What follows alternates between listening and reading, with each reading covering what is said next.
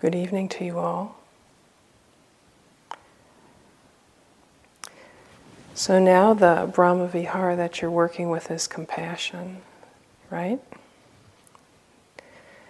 And this can bring up some very interesting things, because compassion is not an easy practice, as you may have noticed. And I wanted to touch on some of the things related to the practice of compassion through a different kind of approach. I want to talk about it through the examination of equanimity and the role that it plays in our ability to be compassionate and to care for ourselves and others. So I'll start with an examination of equanimity and what equanimity actually is. So I like to use images. And the image that I have for equanimity is a kind of master surfer. Someone who is able to move easily and fluidly and responsively because they're in connected relationship with the waves. They're spontaneous, they're sensitive to what's happening, and there's a very deep kind of balance. So there's a constant balanced response to continually moving conditions. Not rigid, but moving in relationship to the very circumstances that are arising right under them at the moment they're arising. And this image, for me, creates a kind of three-dimensional representation about what equanimity is. This upekkha, as it's called in Pali, refers to a state of connected, accepting, balanced openness, relaxed, centered presence, clear, non-resistant allowing, and spacious stability. So upekkha is usually translated in English as equanimity, but equanimity itself comes from a Latin word, equus, meaning balanced, and animus, meaning spirit or internal state.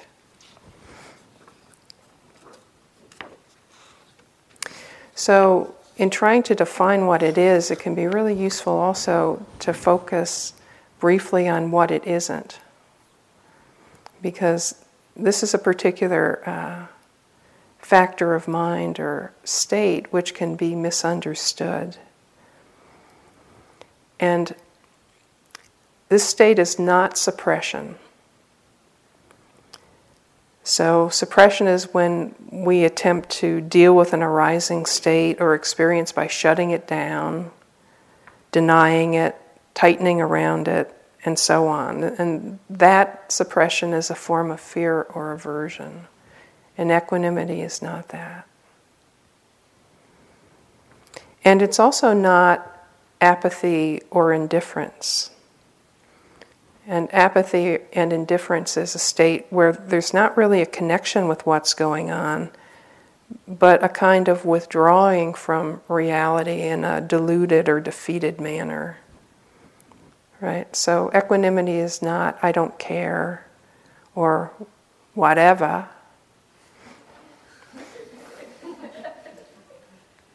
So Shinzen Young highlights the difference between equanimity and apathy with this description, which I find very interesting. And he says, equanimity involves non-interference with the natural flow of subjective sensation. In other words, we're not getting in the way of what's happening. We're not interfering with it. We're allowing it. He says, apathy implies indifference to the controllable outcome of objective events. So he's saying with apathy, something could be done, but there's just no bothering to do so. And he says, thus, although seemingly similar, equanimity and apathy are actually opposites. Equanimity frees up internal energy for responding to external situations.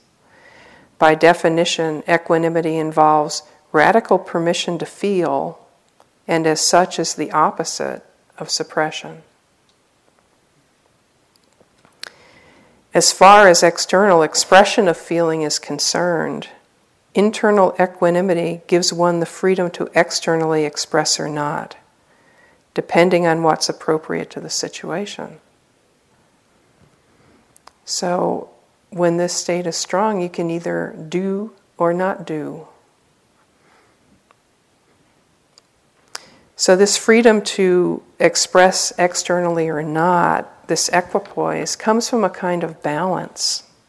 In other words, when no compulsive reactivity is present, wisdom is free to operate. Right? It's discernment that will make the choice of what's to be done, if anything.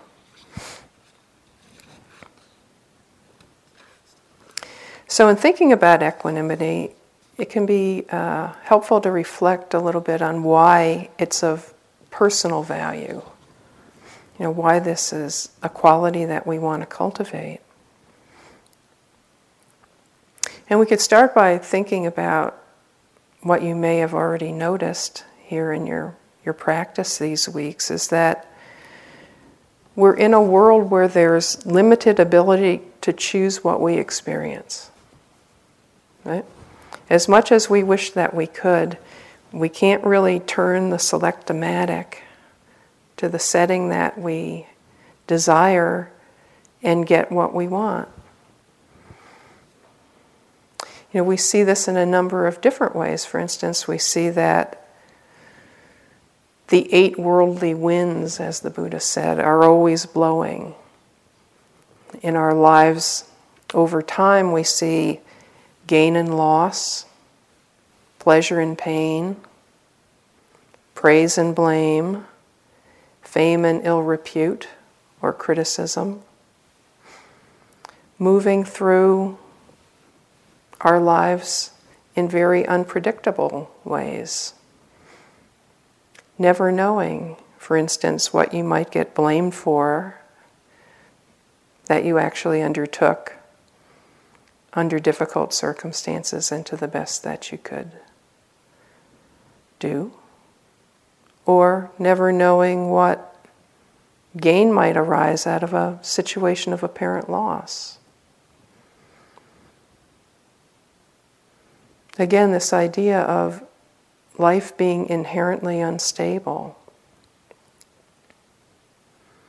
As we see when we look at things on a more microscopic level, or a more broken down level as well, when we're sitting and looking at the arising of various states of mind and body, and we start to see the many different arisings and passings away even within a particular state, we come to an appreciation that this impermanence thing that we talk about, this anicca, is always happening. It's always going on in every single thing that we can experience. These many smaller cycles of things coming into being and passing away within these larger experiences of a mind state, or a state of body, or a period of time like a day, or within a year, or within a decade. Always we're being presented with new experience because of this fundamental instability that's built into this conditioned nature of reality. And these new experiences, of course, all arise out of causes and conditions that we don't directly control. So if we were going to think about our surfing image at some point the realization may dawn that, well, if we can't control what's arising and passing away, then where is the sense of empowerment going to come from? And it's going to come from developing the ability to figure out how to move with, how to ride, how to harmonize with this very impermanence that we can't get rid of.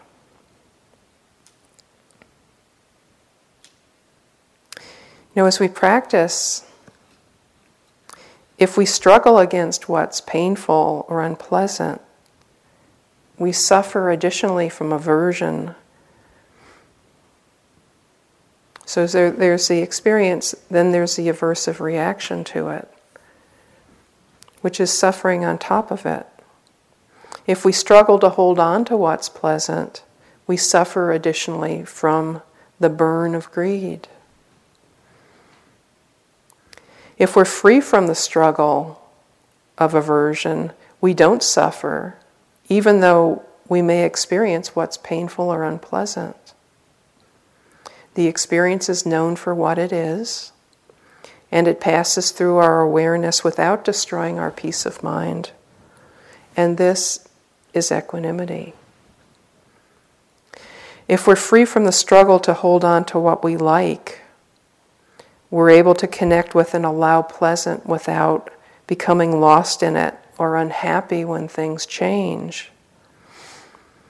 Then we can know the experience for what it is, and it passes through our awareness without destroying our peace of mind. And this is equanimity. Knowing things for what they are without having a mushroom cloud of reactivity on top of what is first known. When we're balanced, centered, and present, we experience the mind state of equanimity. But of course, the catch in all of this is, well, how do you learn to open with equanimity to what you experience? How do we learn to surf the many different kinds of experiences that we have in a meditation session, in a day, in a lifetime? How? We can get an idea like, yeah, I can see that would be good. That would be really useful. But how? How do you translate it? And of course, the Buddha, being the master of skillful means that he is, teaches us the Brahma Viharas. And equanimity, of course, is one of them. And that will be the last one that we teach as part of that fourplex. But I want to talk primarily now about the cultivation of equanimity within insight practice, within Vipassana. And if you remember back to your very first connection with meditation instructions, assuming that you were given them in a clearer kind of way and that your mind was, kind of lucid that day and you actually heard them, one of the things that might have been striking to you is that the instructions talked about being willing to open to unpleasant and difficult experiences among everything else, right? And that's very startling to people often when they start practice, because usually we come to practice and we are coming to practice not because we're too happy, right? So we're looking for something else, like we're looking for something more along the lines of bliss and peace and light and love and that kind of end of the spectrum. That one sounds good. And then we come in and we start practice and we get these instructions that says, well, unpleasant and difficult and even painful experiences are valid meditation objects. If aversion arises in the mind, open to aversion. Note it, aversion, open to aversion. If self-judgment arises in the mind, notice self-judgment, self-judgment, self-judgment, open to self-judgment. And on through the whole spectrum of things, all the hindrances and all the painful states. So this is a very counterintuitive thing to be encouraged to do. And usually something we really don't want to do. And something we're not good at doing, right? Because as far as we're concerned, usually what we actually want to do with all of those kinds of things is to get the hell away from them as soon as we can, right? If you can't avoid them completely, give them what's the football move, the straight arm, when they come at you. See if you can break the tackle and get away. And in fact, in early states of practice, people can get the idea that having difficult and unpleasant experiences is proof that they're doing something wrong, right? But this is not necessarily or even mostly the case. And in fact, difficult and unpleasant experiences are often just the way things are. It's just the way it is.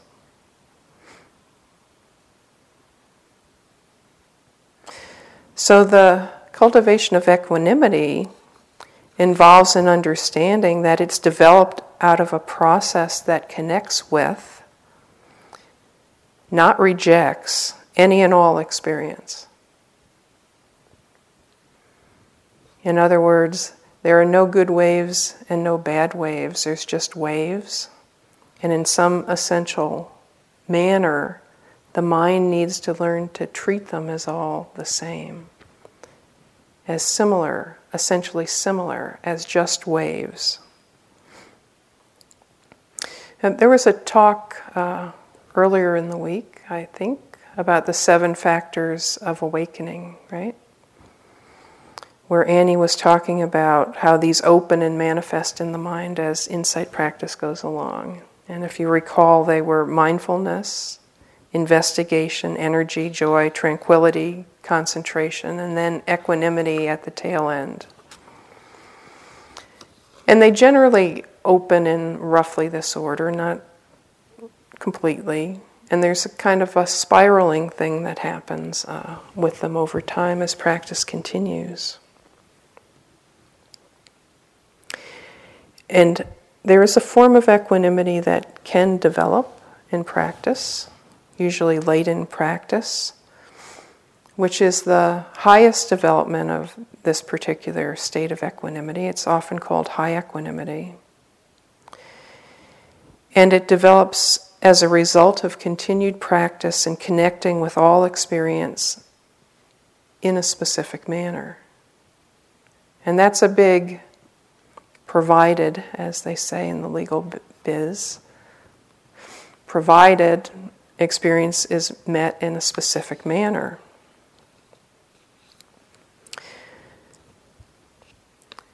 And in Vipassana practice, we learn to open again and again to things as they have come to be, as the Buddha calls it.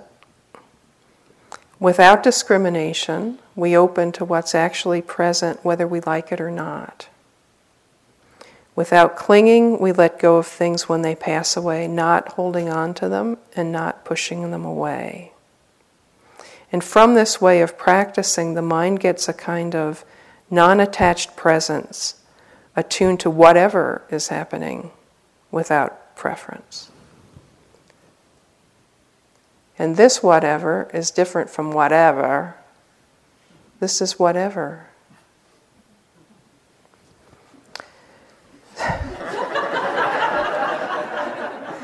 So Bhante Ji talks about this process of developing equanimity through the practice of Vipassana. And this is what he says. Once you see that all the components of the body and the mind, all of them, in the past, present, and future, are impermanent, unsatisfactory, and selfless, something remarkable happens. Equanimity arises regarding all conditioned things. Your mind looks at everything with equanimity. Wholesome, unwholesome, physical, verbal, mental, good, bad, or indifferent, it is all the same. It is beingness. It is simply reality. Your viewpoint is imperturbable. You realize that all these wonderful thoughts and feelings are constantly changing on a very subtle level, and those terrible ones are constantly changing too. A very deep letting go can occur, the arising of peace that passes understanding. And that's a very good description of high equanimity, where all resistance to things as they are has ceased, and where there's no longer any holding on. And the mind is simply open to reality just as it is. It sees things as they are, and it's from this state of deep equanimity that enlightenment experiences arise. Right? When the mind has basically turned away from trying to manipulate experience, turned away from pushing and pulling and going unconscious, and is now conscious and is present with things just as they are, with nothing more to do than just be with reality as it presents itself. But of course, there is always a catch with this stuff, which is that this level and degree of equanimity is a culmination point in the unfolding of the 7 factors of enlightenment. So it's not a starting point, as you may have noticed. So, we can't will ourselves into this. Would that we could. Because if we could do that, then we would already have had this experience, right? But we can't will ourselves into it because it emerges out of a process of learning, moment by moment, how to open and allow whatever arises. So this is a learned outcome. So then the question is, well, how do you learn to open? Well, by following the meditation instructions, which have embedded in them the orientation towards acceptance and a turning of the mind in the direction of noticing what's happening, where most of the mind's energy is directed towards noticing, registering, connecting with things.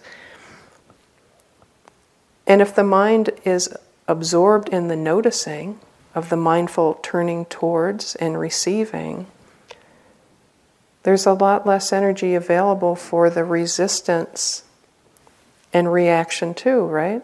Because it's just continually registering what's happening, registering what's happening, registering what's happening. It's not apart from what's being experienced. It's interested in and penetrating into it. So the meditation instructions have many hidden secrets in them.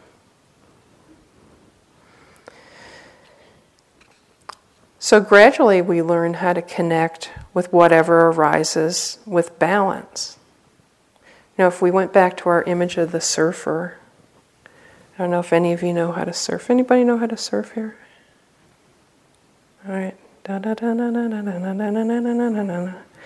right. So, very often when you're first learning how to surf, you actually practice getting on the board and standing up on the board on the beach, right? There's that, because there's a little art with, how you go from getting on the board to how you get upright. Kind of hard to learn to do out on the water.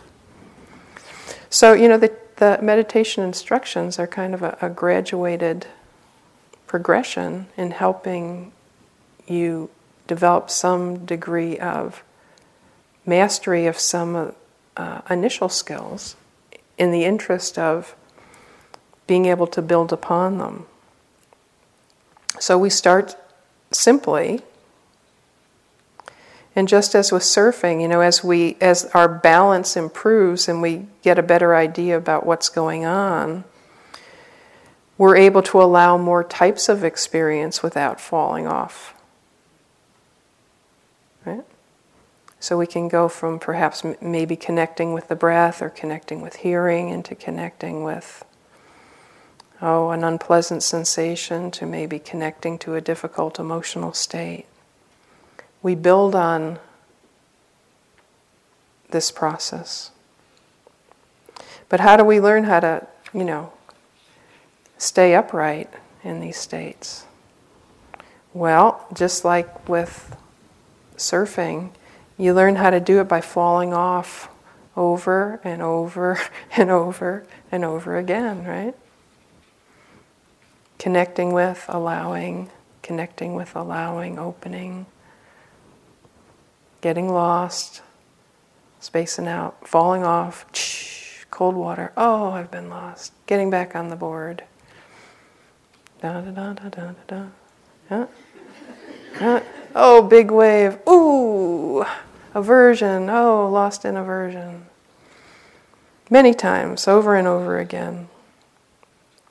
And eventually you may start to pick up the idea that, this is, I think I'm gradually learning an attentional skill. A-T-T-E-N, attentional skill. I'm learning an attentional skill. I'm learning how to attend. But there's a whole other part of this, of course, because it's not just an attentional skill. Because in order to do this, in order to be willing to do this, there are these qualities of heart that also have to be developed and brought along, right?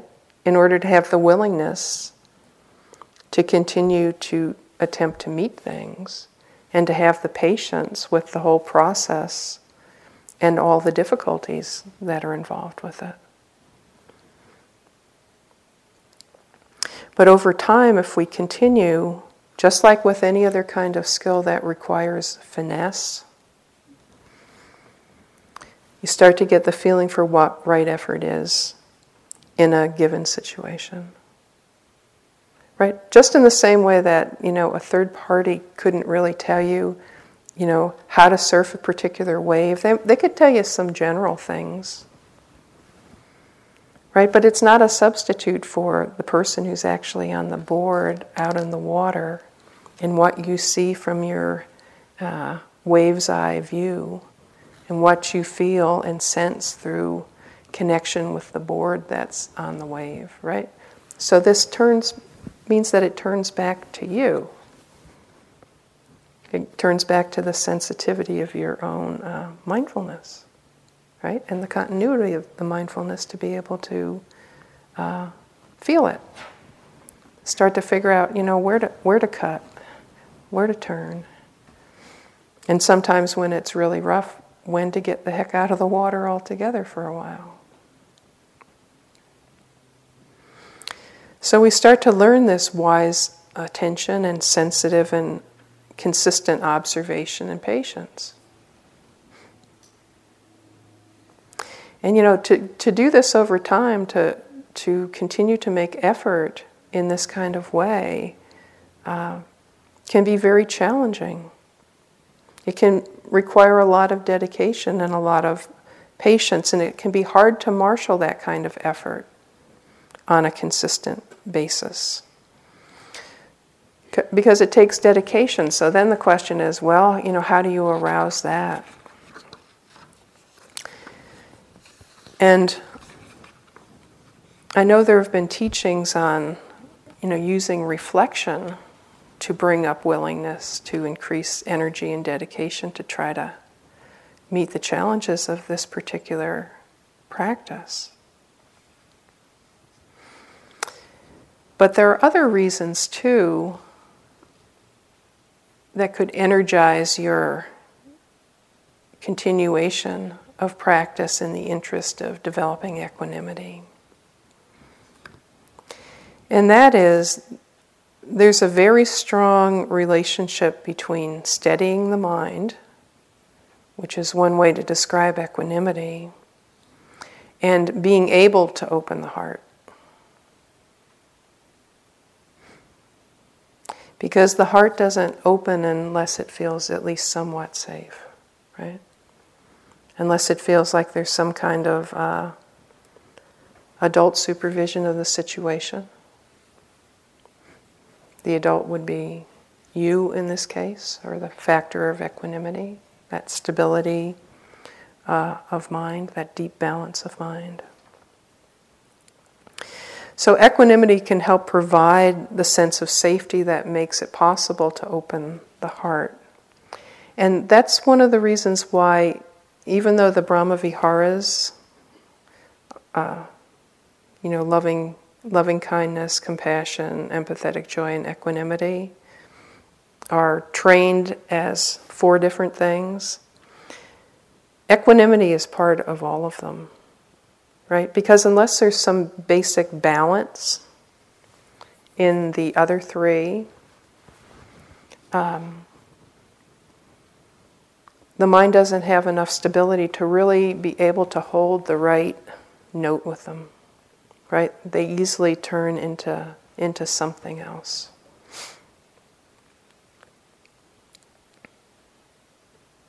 So this equanimity grows in part by the practice of gradually learning to open up to difficult states. The laboratory is our own minds, and the material is our own challenging mind states. So this equanimity is a very interesting characteristic because we can practice with it both internally and externally. So, the Buddha talks about knowing the states of mind internally and externally. And when he talks about knowing states externally, it's usually thought to mean recognizing that in others, recognizing states of mind in others. And we can cultivate equanimity both within the ground of our own mind and our own experience, but also we can cultivate it through our awareness of the states of others. And we can cultivate it in relationship to other people and their experiences. And that's why, for me, equanimity is a very important linchpin in the ability to be compassionate and not be self-destructive.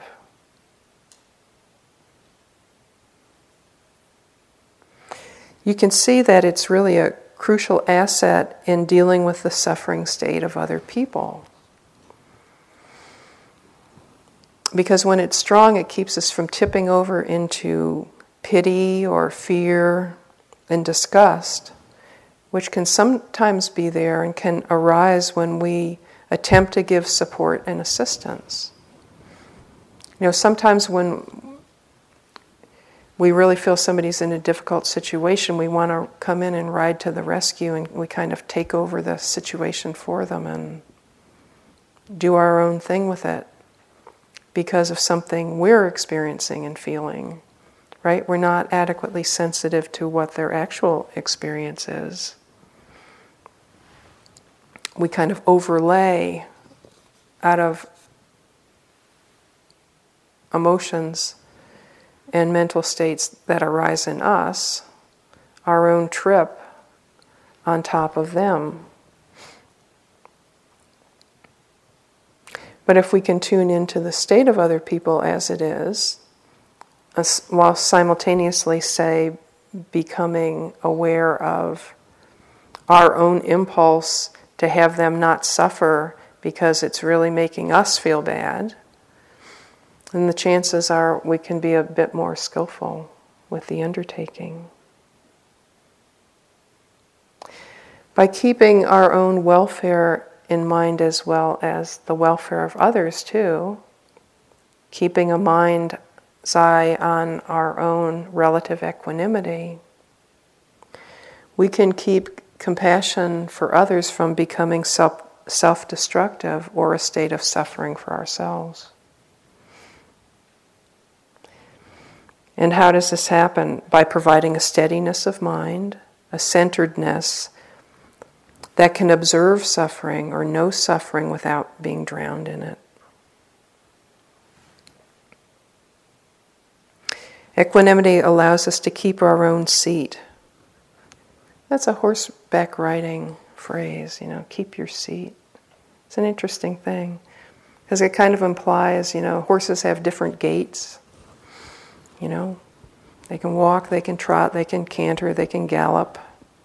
They can also jump, go sideways and get squirrely and try to buck you off. This idea of keeping your seat is a good image for equanimity, because it suggests being able to maintain contact with something that's moving in kind of unpredictable ways and not losing contact with it. So equanimity allows us to maintain this kind of contact so that we're not thrown off when we are in contact with the difficult states of others. And how does it do that? It's because it's so open and so accepting that it's infinitely flexible.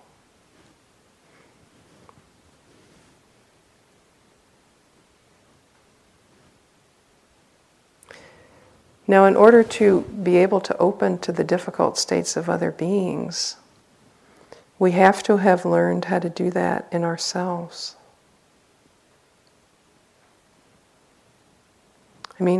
How could you possibly be able to open in a balanced way to, say, a very difficult mind state, say in your own child, unless you had some experience in opening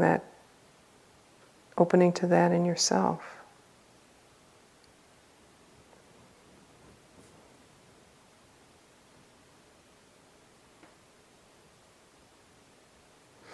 This ability to be present and sensitive to circumstances with an open heart is something that's learned, right? It's not that we're a compassionate person or a not compassionate person, or that, we're good at this or we're not good at it. It's learned. When equanimity is strong, we have the maximal ability to act and choose in a wise and skillful and effective way to promote our own well-being and that of other people. So reflecting on the value of this equanimity can strengthen our potential to help other people. And if that's an important value to you, then that can be a powerful motivator to learn how to open in a balanced way to your own difficult states. And why is that? Well, because decreased reactivity to our own states of mind is really important when working with the difficult states of others, right? If somebody else's fear really makes you afraid, you're going to have a very hard time being effective. Unless you can see your own fear with some degree of equanimity. When we aren't afraid of or reactive to our own anger, fear, greed, delusion, we've laid the ground for not being afraid of these experiences as they manifest in others. So then we can come in close to help without getting burned. Retaining the clarity of mind which allows us to see just how close it is that we should come. What's the helpful range with things? We can see what we should do and what we can do that would be skillful. We can see what our impulses to rescue are. And we can let go of the ones that aren't skillful, helpful, or realistic. So then the question comes, well, how do you learn to work with the difficult states of others? And it's just the same way that you learn to work with the difficult states of your own, which is by messing it up. Right? By getting too close, by getting too far away, by being skillful, by being unskillful, by, doing the best you can and seeing what happens. That's the only way you can learn it. Just the same way you learn to open to your own.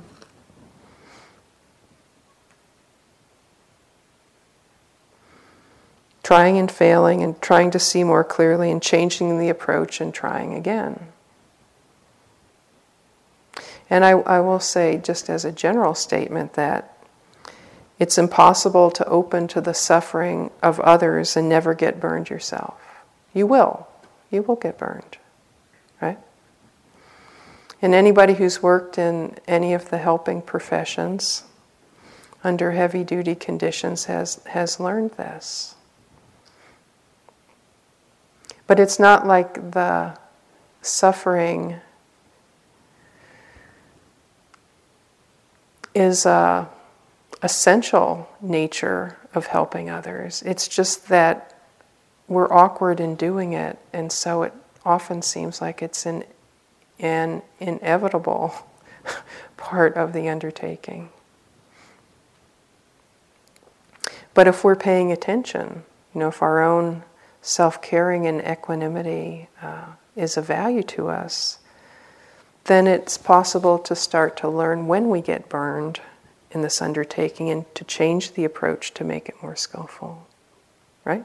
Because this is part of our ongoing process that I talked about, us continually learning with increased sensitivity and increased contact with reality.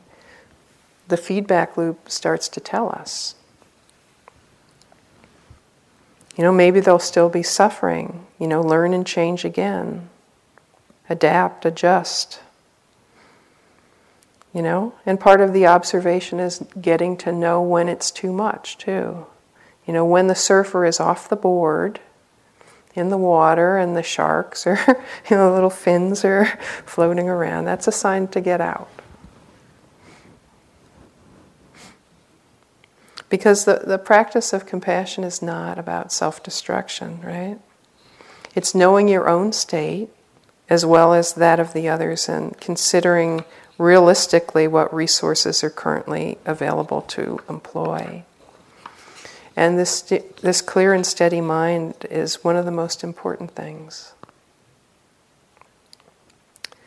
So the equanimity phrase is, one version of it is, may I learn to see the arising and passing of all things with equanimity and balance. May I be open and balanced and peaceful. There used to be this saying shortly after First World War, I think. It was something like, this was an English saying, so not to be partisan here, but it's just something I heard referenced a number of times growing up. And it was something along the lines of, well, the war, this is the First World War, was won, this is from the perspective of the English, on the playing fields of Eton. Eton is this elite male boarding school in England. And basically what they were saying with that is, well, it was in the process of, learning to work as a group and, endure hardship and push, development of capacities. That capacities were developed that were later translated into the ability to endure the hardships of war in a disciplined and courageous fashion. So your playing fields of Eton are kind of on the cushion as far as your ability to act in the community and in the world. Because it's really learning it from the inside out.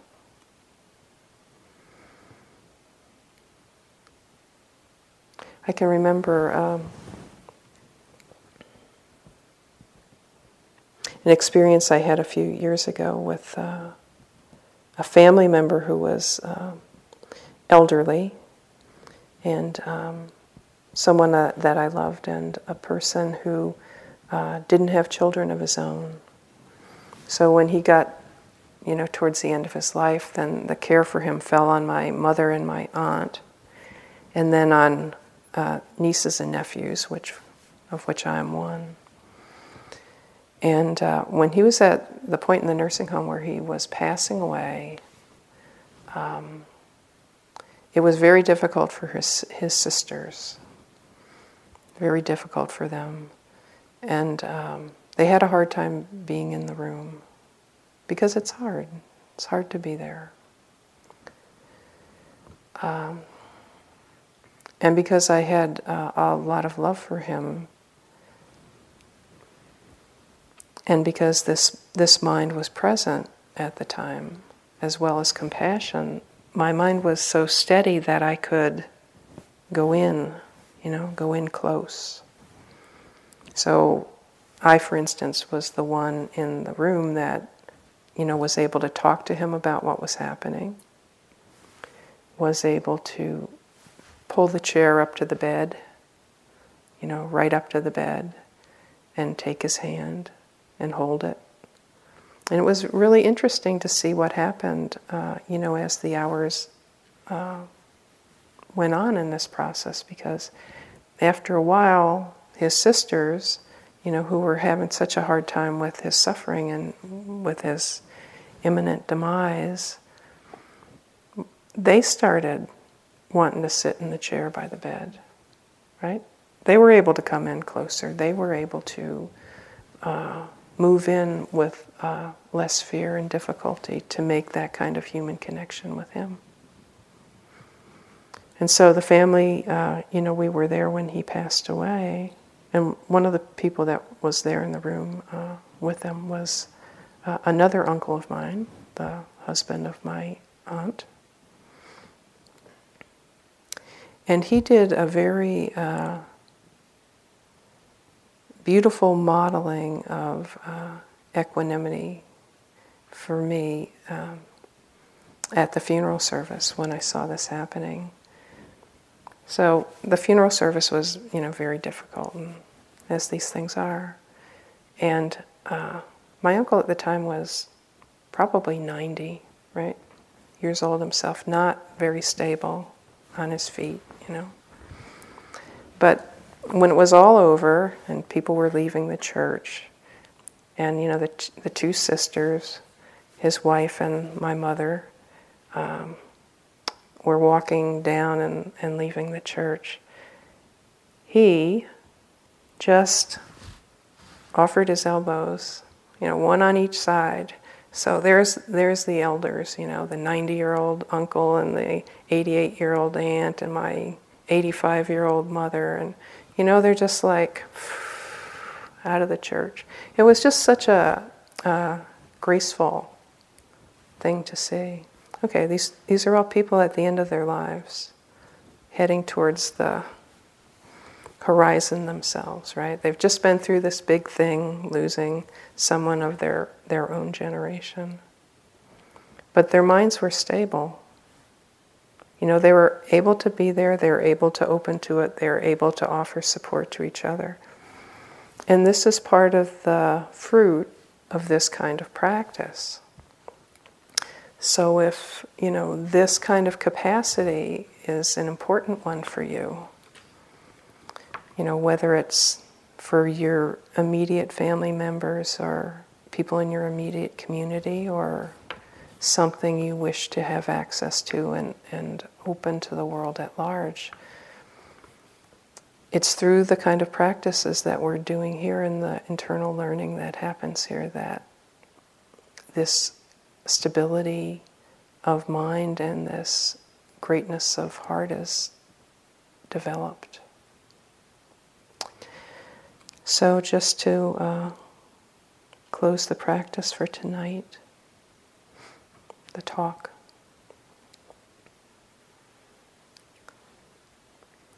May you all find within you the motivation and trust of your own greatness of heart, and may it arise within you as a resource and power for your own benefit and that of all beings. May it be so.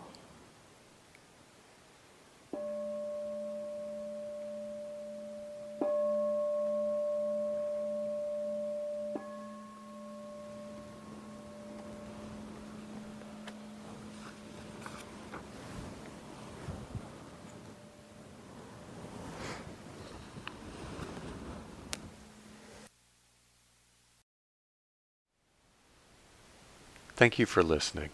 To learn how you can support the teachers and Dharma Seed, please visit dharmaseed.org/donate.